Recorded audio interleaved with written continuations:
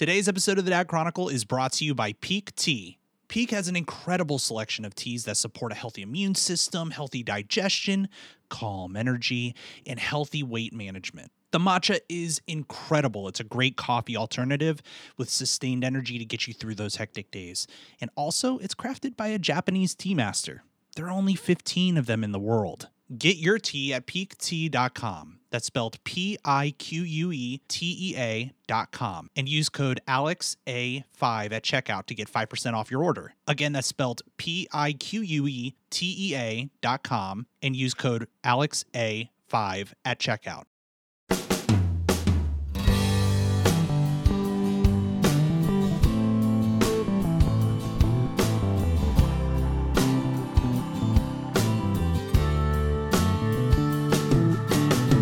Welcome back to the Dad Chronicle. I'm your host, Alex Albisu. This is episode 131. Oh, summertime. I love summer. It's great because we get to play outside, we get to go to the pool, but there's a lot of heat. The sun is blaring down on our kids, and how do we keep them safe? Well, today I've got some answers for you. And that's because I've invited Dr. Gerry Tolbert, who's been on the show before, to talk about some tangible ways that we can keep our kids safe in the summer.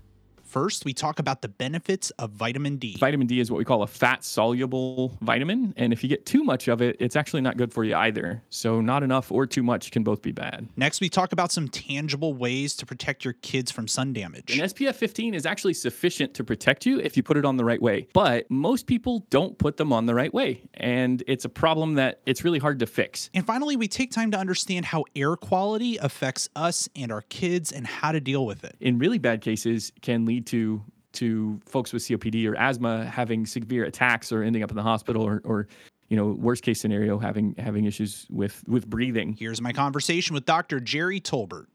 Dr. Gerry Tolbert, welcome back to the Dad Chronicle. How are you today? Doing great. Thanks for having me. Awesome. Happy to have you here. You are a familiar face to the show, or a voice if you're a regular podcast listener.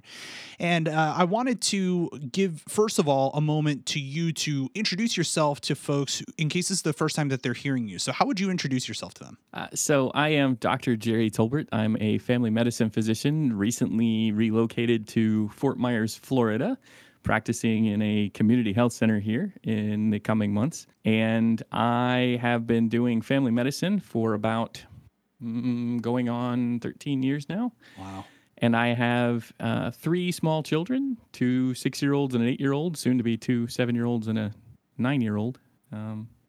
That's crazy. They're getting so big, man. And if right? People remember you coming on the show, I mean, you've been on the show in a variety of different ways, from telling your own story to talking about vaccines and other medical, knowledge and expertise that you've brought to this show. So again, we're bringing you on to talk about, now that it's summer, what should people be doing and thinking about, especially with their kids, around staying safe in the sun. So again, appreciate you being on the show and talking about this. Let's start with the first thing, some of the basics, the foundation, what we get from the sun, vitamin D, and what that is, how it's beneficial to us. Do you mind educating a bit? Not at all. So vitamin D is a structural component of a lot of different things. It's part of the steroid hormone synthesis pathway, and that's just big words, fancy ways of saying it helps us make things like estrogen and testosterone, but it also helps us make things like cholesterol. So vitamin D is a structural component of a lot of our cells and helps us to build healthy bones. That's the thing that most people remember. Deficiencies in vitamin D typically are going to lead to things like rickets, which is the big thing that people think about. That's usually in small children that have deficiency. And there is some back and forth. Honestly, this has been a hot topic for a couple of decades at this point about what it really means to be vitamin D deficient as an adult. It's less impactful as far as we are able to see than it would be in a kid. So for kids, sun safety and mitigating that sun exposure, radiation exposure, versus getting enough vitamin D is absolutely something that we have to strike a hard balance on. Right. And one thing that I've been told by my doctor is that I am slightly vitamin D deficient, especially during the winter months where there are shorter days, etc. So what are some of the benefits of going out in the sun and really absorbing the sun? Does it have anything to do with mood or anything in regards to that side of what vitamin D can do for you? Well, so vitamin D doesn't do that. The sun does that, and that's a whole separate pathway. There's a lot of Mm. confusion about that, and so we see that happening kind of frequently, that people will get this idea that, oh, well, I've got to get a lot of vitamin D so that I can fix my bones, or I can improve my mood, or I can do X, Y, or Z. And honestly, there's been a lot of research over the last 20 years that's shown that we don't get a whole lot of benefit out of doing a whole lot of extra vitamin D.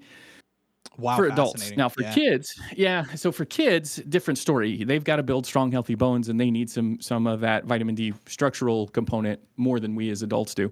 The benefits of the sun, though, in terms of things like mood, are actually kind of the centers of the brain that focus on production of certain hormones and controlling our circadian rhythms.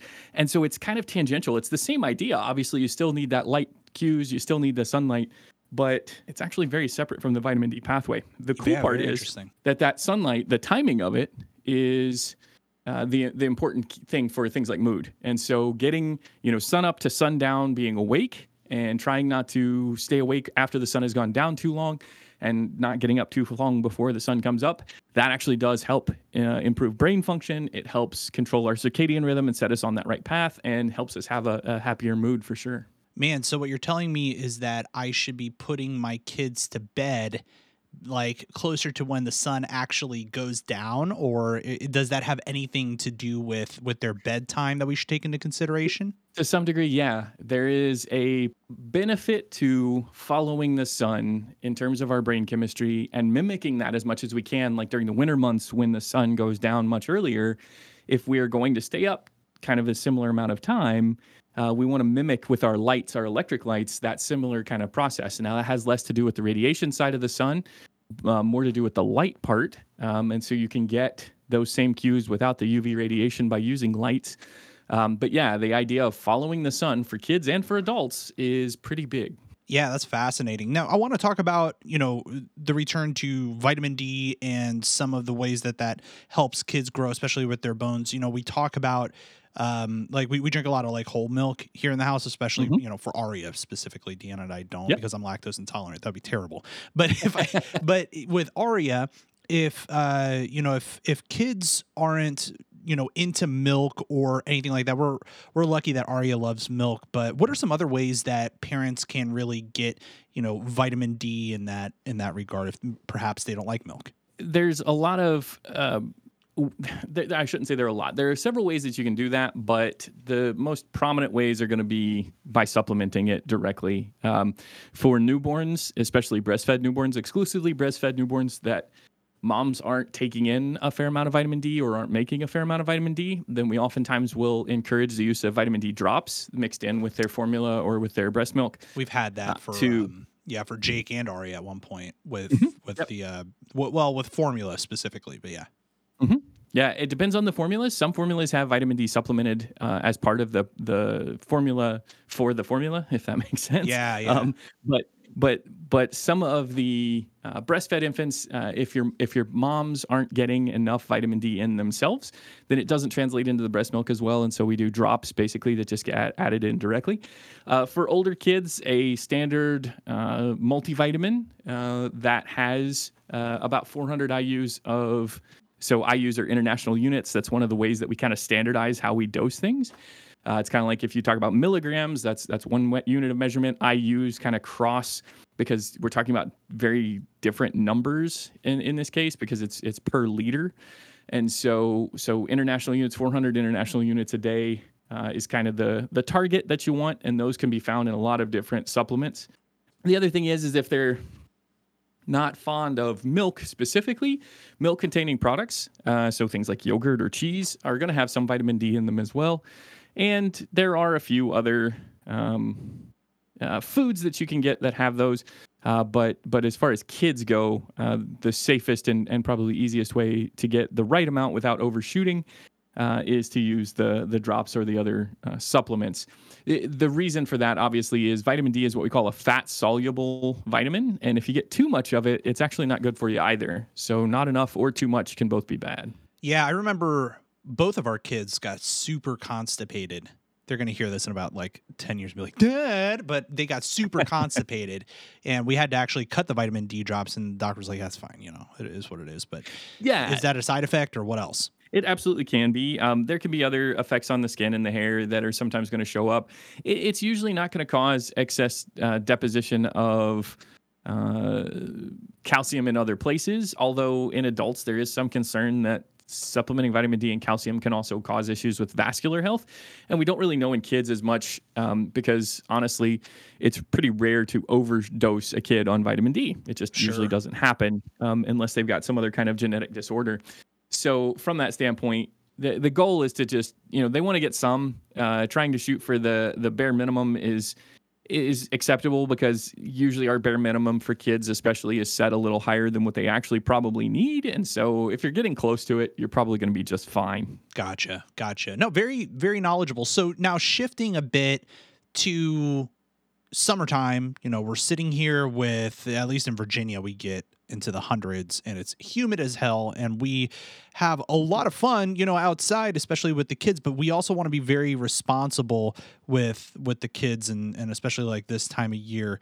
Talk to me about summer, just safety in general. And then I have some specific questions for you, just about how to keep your kids safe in the sun and around some of these really hot temperatures. As far as the sun specifically goes, the classic kind of protection methods, if you will, are going to be the sunscreens. That's what everybody thinks about, right? You think about the solar babies and the other, all of the different brand names and things. The idea there is you need something that's going to stop. So essentially, the sun is producing UVA and UVB radiation. I'm not going to go too far down that rabbit hole, but essentially it's putting out these high energy particles that are coming at us at all times when we're in the sun that when they hit our cells can do damage. And they can do damage to DNA. They can do damage to the repair mechanisms. And if that doesn't get fixed, that's what leads to wrinkles and photoaging issues. It leads to sunburn. So it's the thing that, just like any other radiation exposure, you can get physical burns, and just like any other, heat burns or chemical burns, it causes damage to those cells. The goal of those sunscreens is to stop that kind of damage from happening. And there are two major types that we talk about. We've got the organic and the inorganic types. The most common that most people think about are going to be the inorganic types, especially these days. Those are the ones that have titanium dioxide or some of the magnesium compounds. And the ideas there are blocking UVA and UVB both with a physical barrier.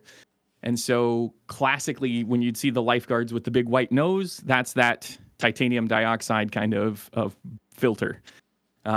They have, because of the cosmesis of those kinds of things and how people look and people wanting to look more like themselves, and there's a whole thing about tanning beds and other stuff that we're not even going to dive into. But that whole idea, because of that, they've actually micronized or made super small particles of those titanium dioxide and zinc oxide.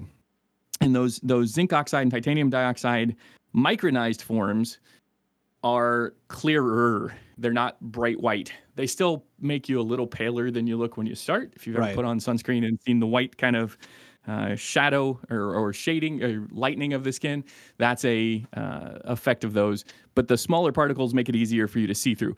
They don't have as much issue blocking the sun, even with the smaller particle, as you would expect. So making it smaller doesn't make it less effective, which is really good. And so those types of sunscreens are going to be your most common. And then the organic ones, those are actually what we call aromatic compounds. And that doesn't mean, it has a little bit to do with the fact that they smell, but it means that they have rings. And so their chemical structures are such that they stop UVA and UVB radiation. They kind of serve, again, as a barrier absorbing that radiation. And the energy required to break those rings is also going to keep them from causing damage to the surface of the skin and deeper levels. What do you mean by when you say rings? Like, what does that mean? So if any of you are familiar with organic chemistry, you've probably studied these. If you aren't, then the crash course is this. Normally, when we think about molecules being put together, we think about carbon and hydrogen and oxygen and all of those molecules that are in us being stuck together, right? So we talk about carbon dioxide, which is CO2, right? So 2 molecules of oxygen bound to 2 molecules of carbon.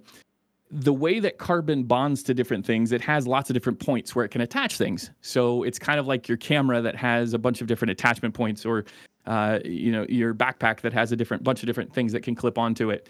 carbon, when it clips to itself, if you put 6 of them together, they will form essentially a hexagon. We call it a ring, but it's a hexagon essentially. That is just 6 carbon molecules forming that diamond kind of shape. And so we call that a ring. That's the chemical term for it in chemistry. Gotcha. Okay, so that, first of all, that didn't give me a nosebleed, so that can tell you that that the average Joe understood what you said. So thank you for that. I didn't mean to interrupt you. I just want to make sure that. No, you're fine. That's a tricky thing to talk about some of these things without getting too deep into biochemistry, because it really is a complex thing. Yeah. The organic, if you look at the history of sunscreens, the organic compounds have been kind of vilified over the last several decades because there is a chance that they can absorb, just because they are more likely they're fat soluble, which means that they can get in between the cells. In small amounts, they don't really get into the bloodstream at high levels, but at the levels that you really need to help protect you from the sun and protect you from sunburn and sun damage, they actually can. And so we really, especially in kids, we encourage parents, to stick to those inorganic filters. Yeah. So zinc oxide, titanium dioxide are not going to penetrate into the skin. They don't get into the bloodstream. They don't penetrate deeply into the skin, I should say. They do get down into the dermis levels, but they're not getting into the bloodstream like the organic types can. And so when you go to look for a sunscreen, looking for those inorganic filters that are what we call broad spectrum. That means they cover both UVA and UVB. That's what you're really looking for. That's then divided by what they call SPF, or sun protection factor. And that's that's the part that tells you how well it's going to protect you around the 40-minute mark of having it on, protect you from those ultraviolet rays.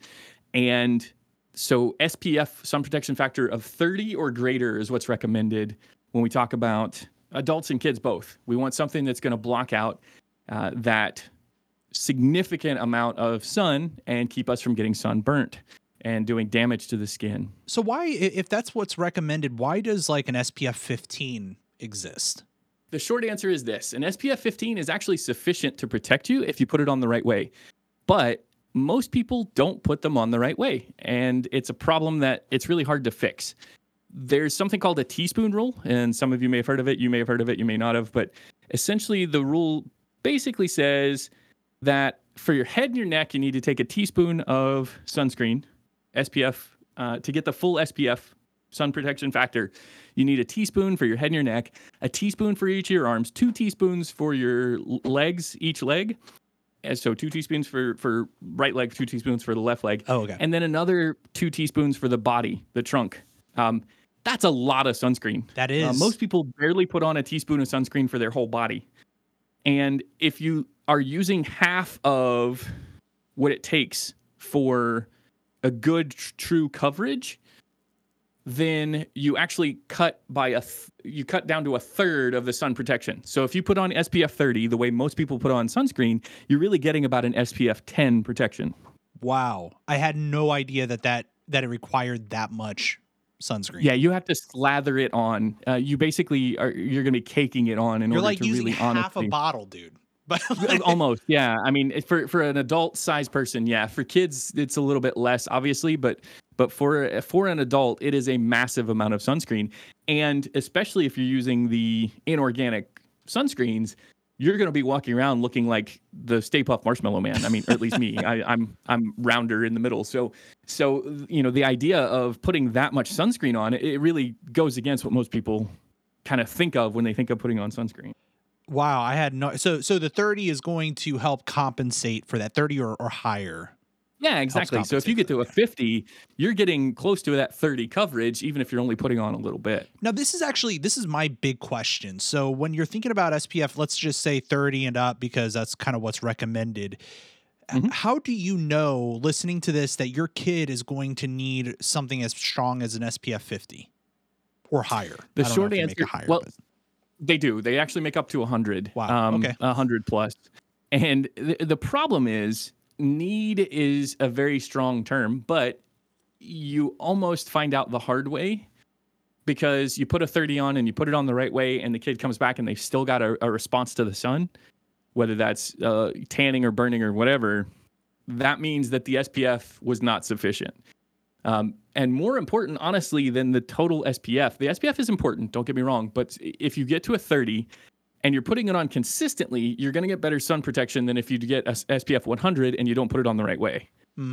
Okay. So every 2 hours, especially if you're getting wet, reapplying that sunscreen is a big deal. And so making sure that you put on that thin coat or thick coat of sunscreen every 2 hours, and doing it, especially if you're going to be getting wet frequently, is incredibly important. Yeah, so the stuff that's waterproof, by the way, just on that note, is the stuff that says waterproof or water resistant. Should people be taking that? They can't put waterproof on it anymore. So since the early 2000s, it cannot be put waterproof because it is not waterproof. There is no way to make it waterproof. Water resistant means that it will last that 40 minutes. You can stretch that out to an 80-minute kind of cut. So water resistant or very water resistant, but they cannot call it waterproof any longer. Gotcha. So it is, no matter what you're putting on, whether you're talking about sweat or water or humidity or whatever, every 2 hours. Yeah. Okay. You're blowing my mind. Okay. Sorry. Didn't mean to interrupt you. No, it's okay. These are the questions that most parents don't really get a lot of information on unless you're talking to your doctor about it. Or listening to the Dad Chronicle. Exactly. You listen to this doctor. So yeah, the problem, unfortunately, is the compounds that they're using, they go on the surface of the skin and they're not absorbing, which means that anything that can wash them off will. And so if you're working with things that, especially if you're working around soaps or washing your hands after you go to the bathroom, you're now taking that thin layer of oily kind of emulsion, if you will, the inorganics especially, you're washing that off. It just comes off like if you wash your hands trying to get off oils and dirt from day-to-day activity. So putting that back on is incredibly important. And then the other side of that, the other thing that a lot of folks these days are using, because you mentioned the higher SPFs, the other thing that a lot of folks use are those sprays. Those have an alcohol base, and they still leave behind the especially the inorganic compounds, but they have to evaporate for them to leave that layer. And so if you're wet and you put on a spray sunscreen, you've now added water into the mix and it won't evaporate as quickly. And so that layer isn't solidifying the same way. So you really have to be very careful with those in terms of the water. They're a lot easier, and it's a lot easier to spray down a wiggly 2-year-old than it is to try to wipe them down with the sunscreen by hand. But you have to absolutely make sure that they're dry and the surface of the skin is dry before you try to put those on. Dude, I didn't even think about that. God, this is great information. Now, I want to go back to something that you talked about, getting tanned. And is that, so your body's reaction to the tanning process, is that a negative thing? Because I think back to when I was a kid, and still to this day, I tan very easily. And I think that my daughter can and does and will, because she kind of has the same coloring I do. We just kind of look at the sun the wrong way and all of a sudden we're dark. So is that a bad response? Like what's your reaction to that? So the short answer is, we talk about good and bad a lot, but unhealthy and healthy are what we're really kind of mean. Sure. And so just to clarify, yes, from a health perspective, the problem with tanning or burning, either one, is damage to the surface of the skin. Both are indicating damage. And so the darkening color is a protective effect. It's our body saying we need to increase this pigment so that you don't get more of that radiation going through, because those darker pigments will absorb more of the radiation and keep the tissues deep to that, so anything under the surface of the skin from getting damaged as easily. That's why folks have different skin tones. That's the same across the board. And so if you live close to the equator, there are a lot of populations that have very dark skin tones that live close to the equator. And people that are from northern climates, like redheads like me, we have a lot less of that pigment, because in those areas you didn't get as much sunshine, you couldn't make as much vitamin D, and so the pigment didn't develop as much, because if it did, it blocked the sun, you didn't get the vitamin D, and you didn't survive. Right. So we had this sort of protective effect. We started off with a lot of pigment, we lost it, and now we're unfortunately trying to get it back, because that's the cool thing to do. And the problem is that when we try to get it back, we're actually trying to get our bodies to do something that they weren't really set up to do from the start. So it does some damage. It does cause premature wrinkling. It does cause potentially some risks for skin cancers. Burns are much more worrisome when we talk about skin cancer.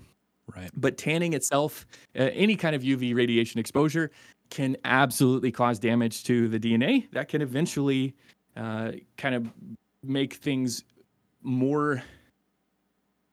They can make the environment more suited to developing cancers. It's not that they're causing skin cancer. That's kind of a tricky thing to distinguish, but they do make it so it's easier for your body to develop skin cancer. Yeah, that's an interesting factor and distinction, because a lot of people say that tanning causes cancer or skin cancer, and it's what you're saying is that it creates more of an environment for it to be a possibility.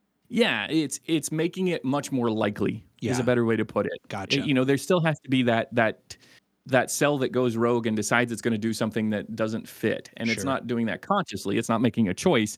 But those different types of damage, if we get, let's say it takes 15 pieces of damage to the DNA, that sun damage can do 10 of those. And so those other 5 may come from other sources, and eventually you end up with a skin cancer. You may have genetic predisposition, so you may already have some breaks that were already there as part of what you were born with. And so it really is a multifactorial thing.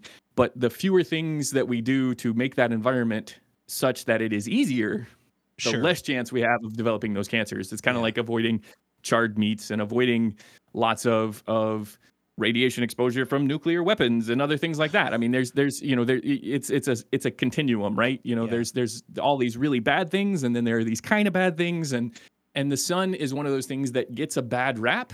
We do need the vitamin D, we do need the sun exposure, but we also don't need all that extra UV radiation that causes burns and significant tans.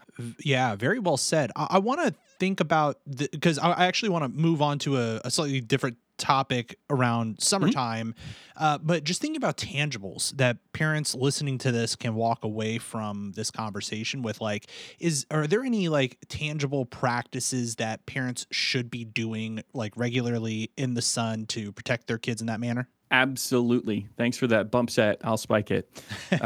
So applying a sunscreen with a SPF of 30 or higher every 2 hours, following the label instructions, especially for kids, using the inorganic formulations is the best way to go. So a zinc oxide or titanium dioxide containing broad spectrum is the term they use, sunscreen, with SPF 30 or higher every 2 hours. And whether that's outdoor work, sports, recreation, whatever. The other big thing is clothing. And so covering areas that would be sun exposed, hats, sunglasses, long sleeves, those are all things that can also decrease the chances of developing sunburn or other sun damage. So those are the 2 really big things. And then for infants under 6 months old, they really need to stay out of the sun as much as they possibly can, because they have essentially their skin is brand new. It doesn't know what to do with all of this stuff that's going on. And so it is incredibly sensitive to sun exposure. And because it's so thin and new, it doesn't do well with the organic sunscreens for sure. But even the inorganic sunscreens, we still want to be ultra careful with, because there's not a lot of good data to show what the benefits or the risks are for those inorganic compounds for babies as well. Wow. Okay. I didn't even know that about infants. And that was something that I was going to ask, was if we have to do anything different. So I'm glad that you went there. Thank you for reading my mind. Very good. Anytime. Jake is now, he's past the 6-month mark, but still, should we be doing anything special for him, considering he's still under 1? So sleeves, hats, and then inorganic sunscreens, primarily, just like we talked about.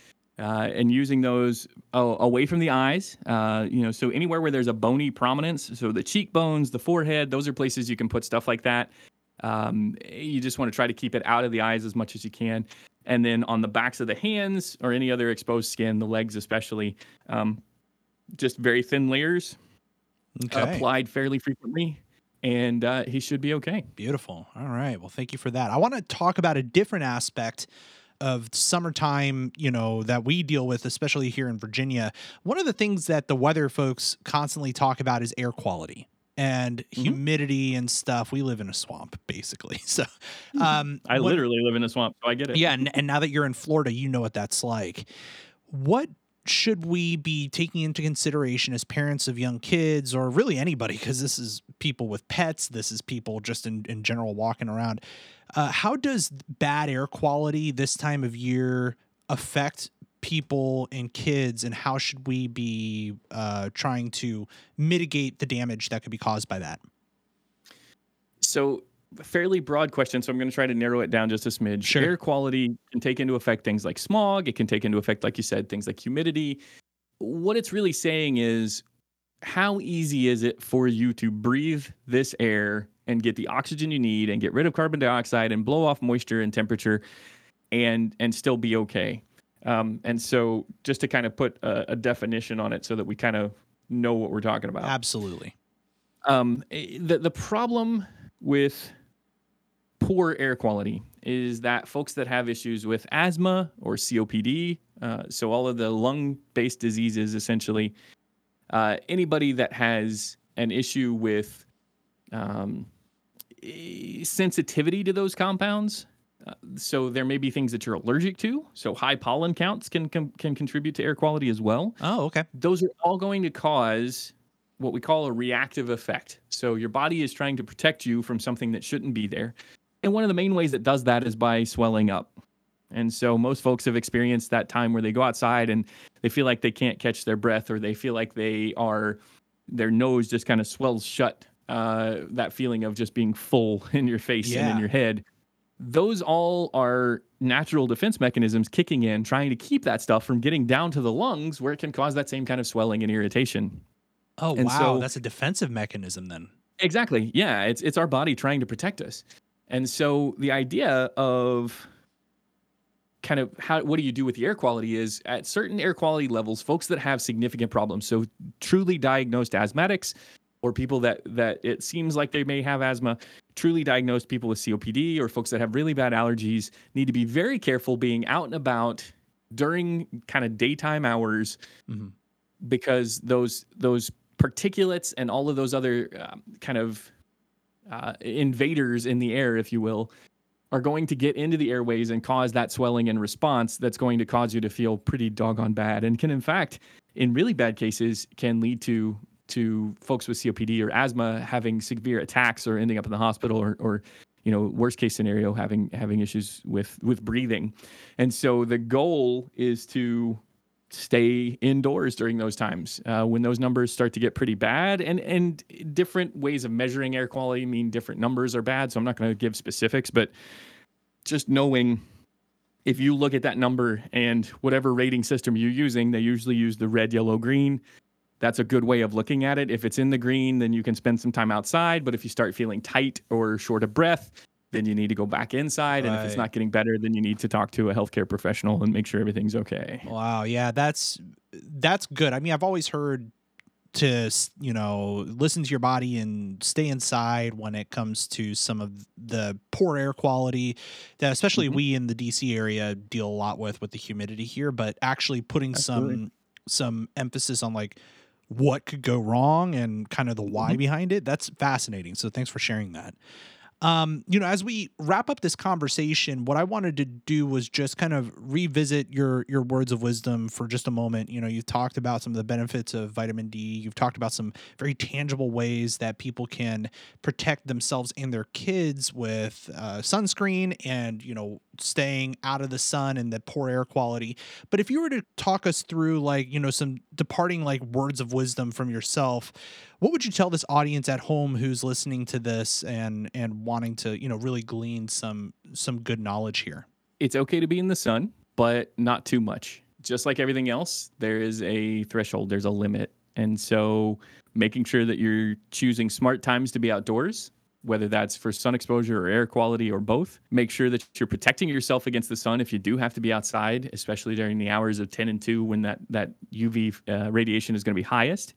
And make sure that you're using things that are going to keep you safe, like broad spectrum SPF 30 or higher sunscreens, sleeves, hats, sunglasses. And if you do have any kind of long-term questions about or significant questions about the sun exposure that you've had, or you have things that start to pop up that don't look normal, you start getting skin reactions, whether that's a sunburn or anything else, make sure that you check in with your healthcare provider to make sure that there's not something more significant going on. Totally.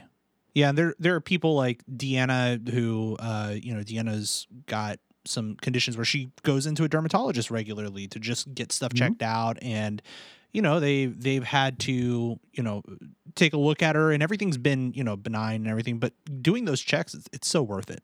You don't want it to absolutely. You don't want it to spread or become more serious. So, Dr. Gerry Tolbert, thank you so much. Now, if people wanted to follow you or anything that you got going on, I know you're kind of in the midst of a move, and you talked about moving to Florida there.